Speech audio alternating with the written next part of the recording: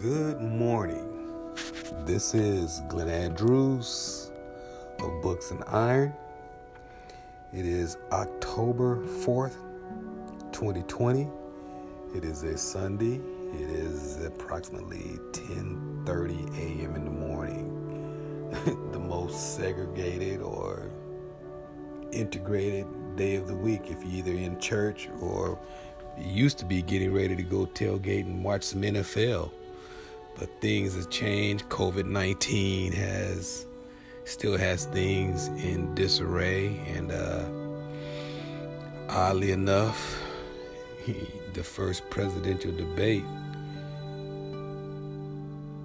kind of put things in context or gives more uncertainty. And so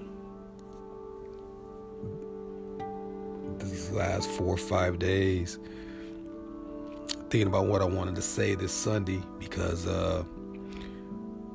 I've come to understand in this world, on this planet, as human beings, as those of us who are responsible, accountable, understand dignity, understand discipline, understand honor, you are either part of the problem or part of the solution.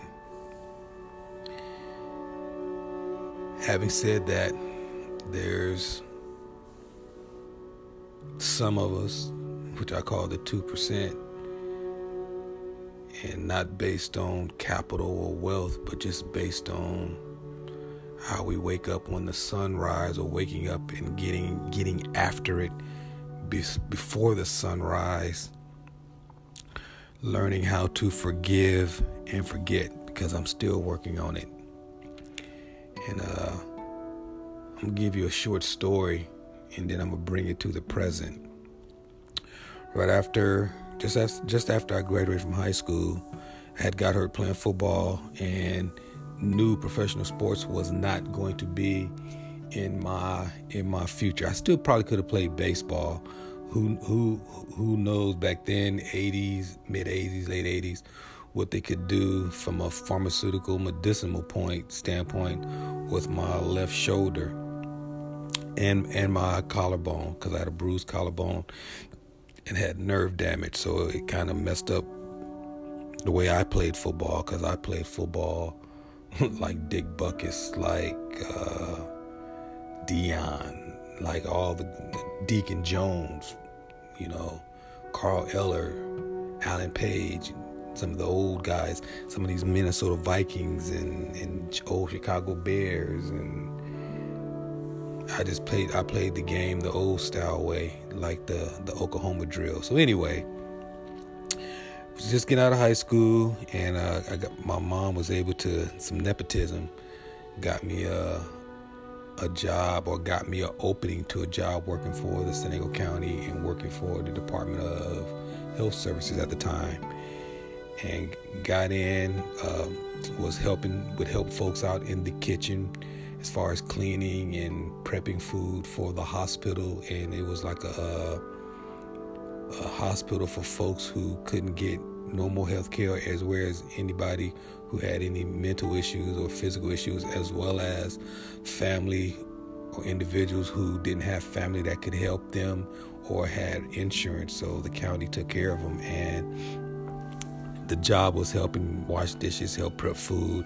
And then later on, I was able to get into a position of supply chain logistics, where I ordered all the supplies for the hospital, and that was everything from paper to insure.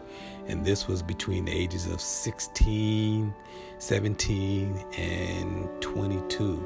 And during this time, I was in junior college. But there was one individual there who was one of the head chefs, head cooks. And he basically, I was about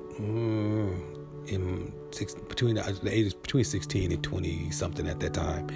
And this was an older guy in his 40s or 50s. So the way I was raised, I always gave adults their respect as sir, yes sir, no sir, yes ma'am, no ma'am. And I was just raised with a little bit of etiquette, with a lot of bit of etiquette, I should say.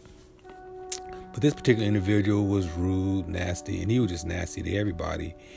And there was some times where he crossed my path, and he was just rude and nasty.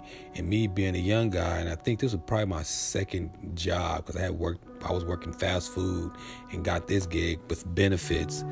And it just bothered me, because at that time I was really on this, probably getting really into the weightlifting even more.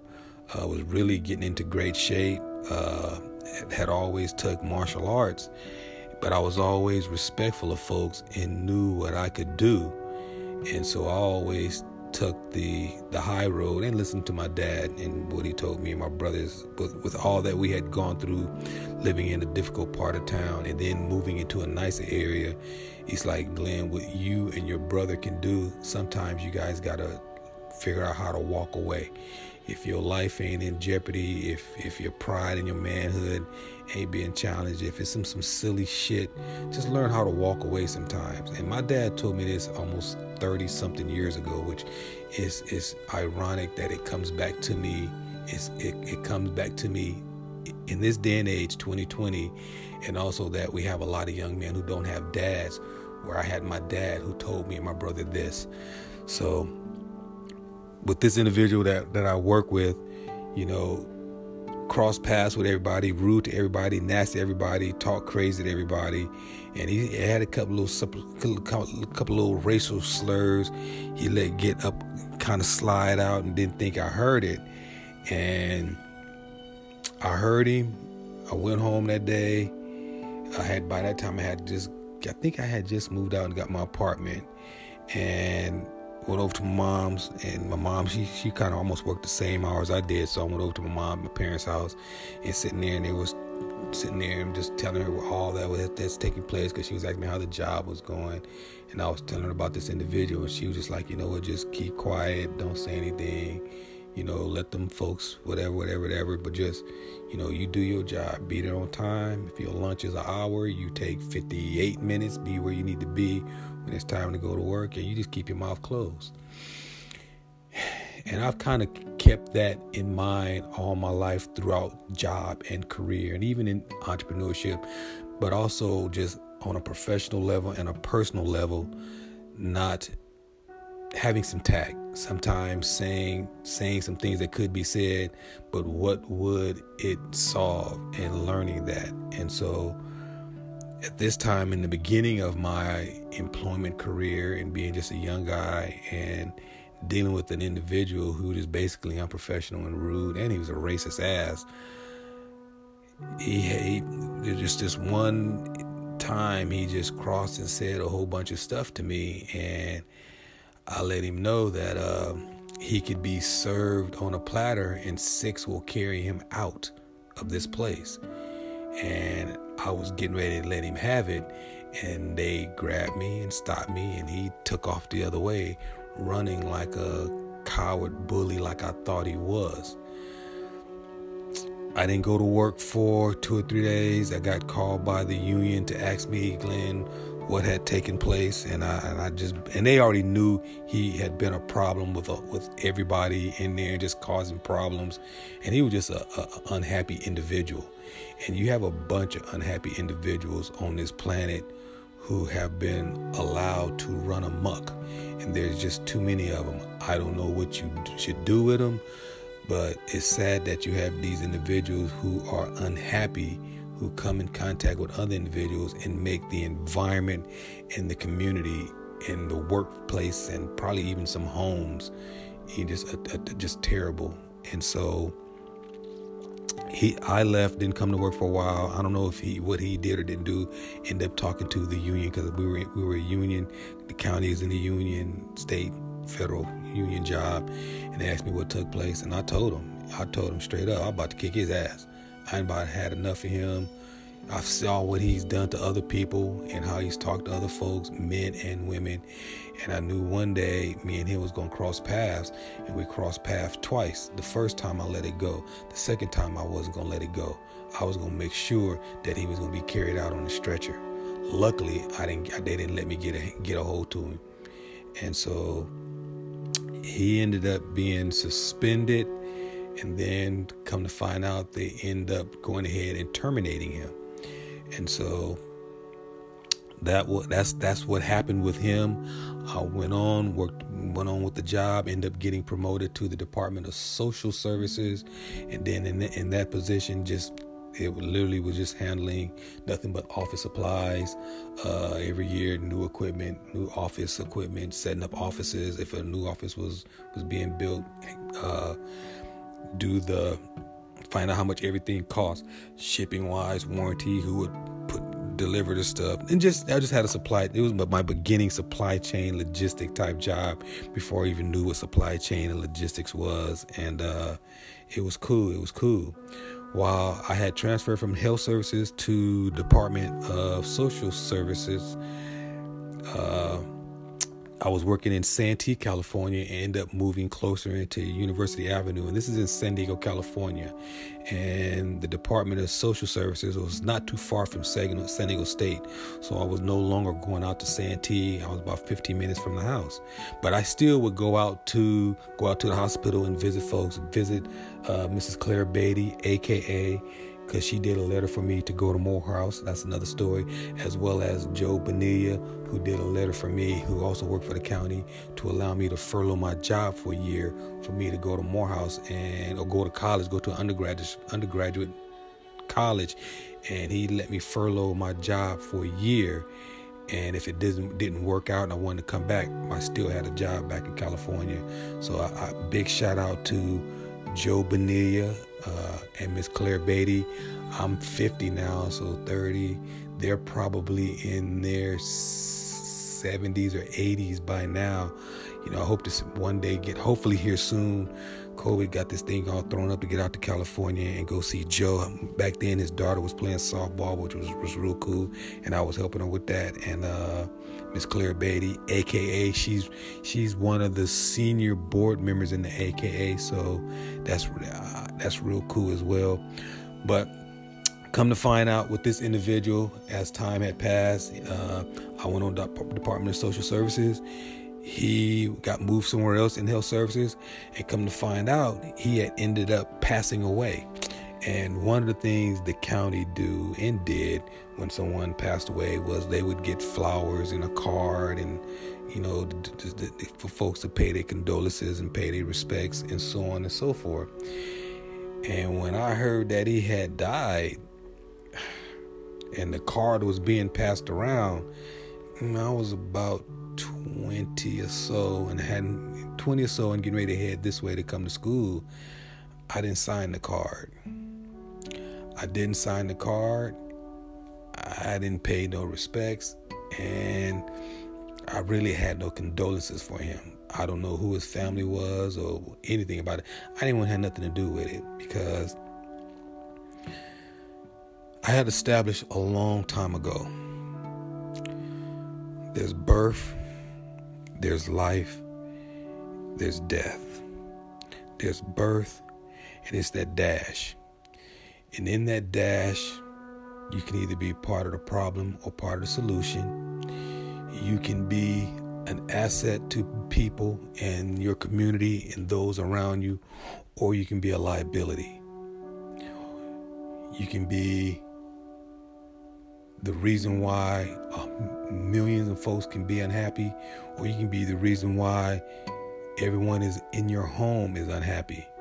And if that's the way you lived and you went to your grave, to your demise, being that kind of individual, I ain't signing your card. I have no condolences for you. I have no rest in peace for you. I have no rest in honor for you. Because if you did dirt on this planet, you doing dirt in hell. And that's just the way I feel. I've been like that since I was 16 years old. I've seen some folks do some evil shit. I've seen some folks do some great things as well. And when you do evil on this planet and your number get called, you take that shit with you. And those of us on this planet who try to do good, who try to do right thing, me personally, I won't be signing your card. I won't be saying prayers for you. I'm going to think about you as you live the same way as you have died. That brings me to 2020, October 4th. I don't know what's true or what's not true when you watch the news and you read the internet and everything that is said or what you can read in between the lines. But what I do know, racism does exist. That I do know. Sexism does exist. Men could do what they want to do. I am a man. Men could do what have done and damn near can do what they want to do. And depending on how much money and who they know, can get away with a lot of bullshit. Then there's classism. If you have money and a network and an attorney and know someone, which is in the network, you can get away with a lot of bullshit. And that ain't even up for argument. So sexism, racism, classism exists. You had an individual who failed to do or move quickly on what this country and what this world required of a leader to direct his people.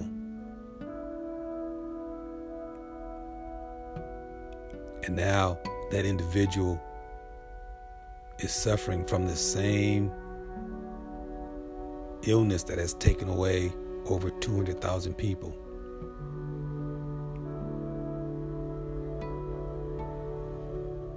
I just told you the story about that individual that crossed me.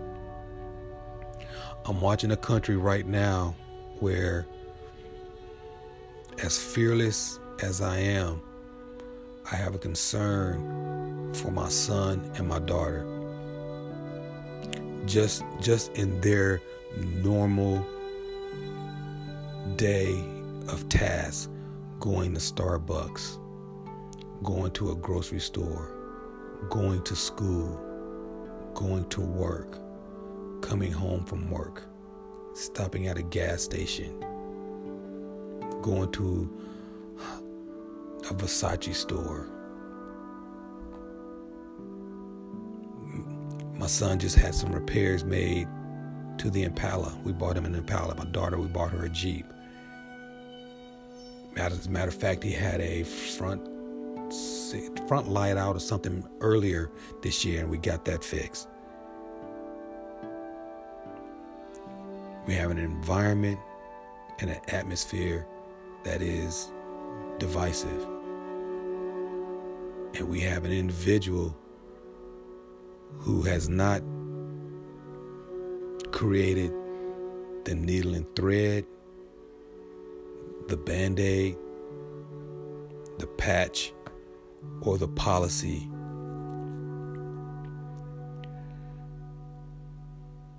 to minimize that divide. So it's in God's hands.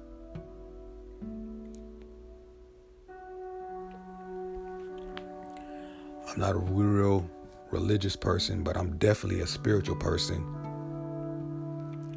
And I don't know if this is karma, yin and yang, or whatever it is. I don't know if it's a hoax.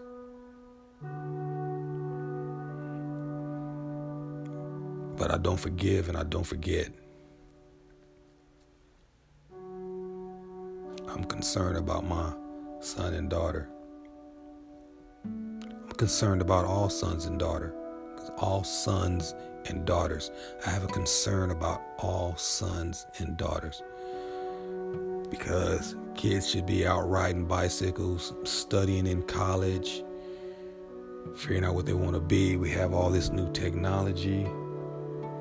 We have this new entrepreneurial spirit, this internet that's getting faster, brighter, smarter, which we need to watch out for that, because Big Brother is doing something. And we used to think Big Brother was the government. I now think Big Brother is technology, and some of these folks at Silicon Valley and wherever else, they may be hidden or hiding, sitting behind a bunch of servers doing what they do.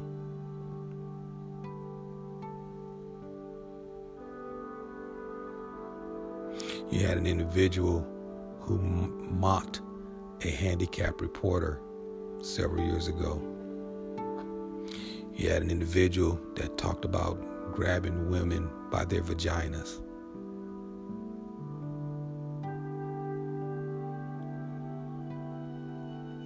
You had an individual who said it was good people while these individuals ran over folks.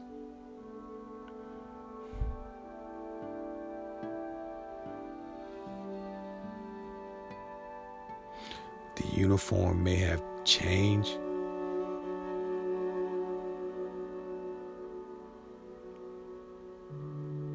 The uniform may have changed, but the uniform is no different than a uniform if you go back and look at the pictures of Emmett Till's court proceedings and thereafter the picnics. Look up the definition of picnic. You'll be surprised. I don't use the word picnic. So no, there will be no forgive. There will be no forget.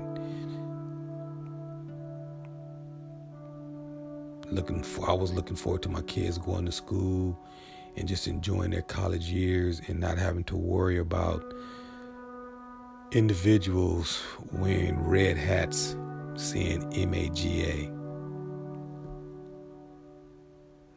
So now I got to be concerned about foolishness from cowards and worms.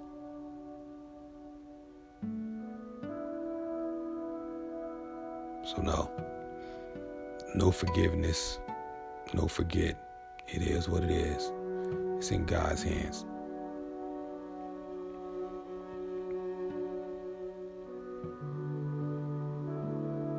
There's always been uncertainty.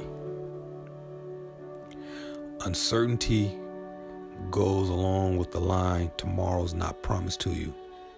I don't know if it was last week that I talked about it and the thoughts I had. Tomorrow may not be promised to you, but at least I think you got a second, maybe even a minute, maybe even 5 minutes. That might be tops, maybe 30. The human body is kind of based on a rhythm, kind of based on the heartbeat. 38, no, I'll say 40 to 60 beats per minute at rest, and approximately 85, 90 to 185 if you are exerting yourself. So let's say you at least have a minute that your heart beats. So within that minute, think about the decisions you make. Think about who you are. Think about where you are. Think about what you are. Think about what you say and what you type on keyboards, what you say to people, what you say to your family, your kids, if you have kids, what you say to your girlfriend, your significant others, what you say to your neighbors. What do you say when you look in the mirror? Do you even tell the truth? Or your truth, which may lack logic, do you tell yourself that in the mirror? Do you sell yourself that story?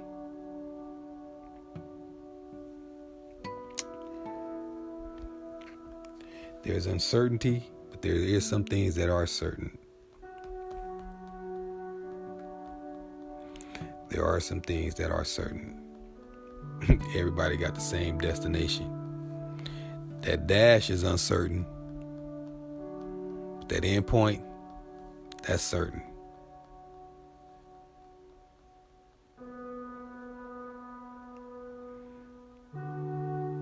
That's all. That will be all I will say about the current conditions, current situation. October, November, December is the fourth quarter of a business cycle. Depending on if it's a fiscal year, it wouldn't be if it's a fiscal year or a calendar year. I used to know all that. I don't keep track of that stuff anymore. It used to be July, June to July, June the next year for most government entities. This is the third quarter. Finna take 2020 on out. Who knows what 2021 is going to bring. I'll definitely be voting. I see some of my neighbors got Trump signs in their yard. Okay. There's no signs in my yard. There's no one knows what I'm gonna do, how I'm gonna do it, who I'm gonna vote for. That's no one's business. I call it the higher calling. I have a higher calling.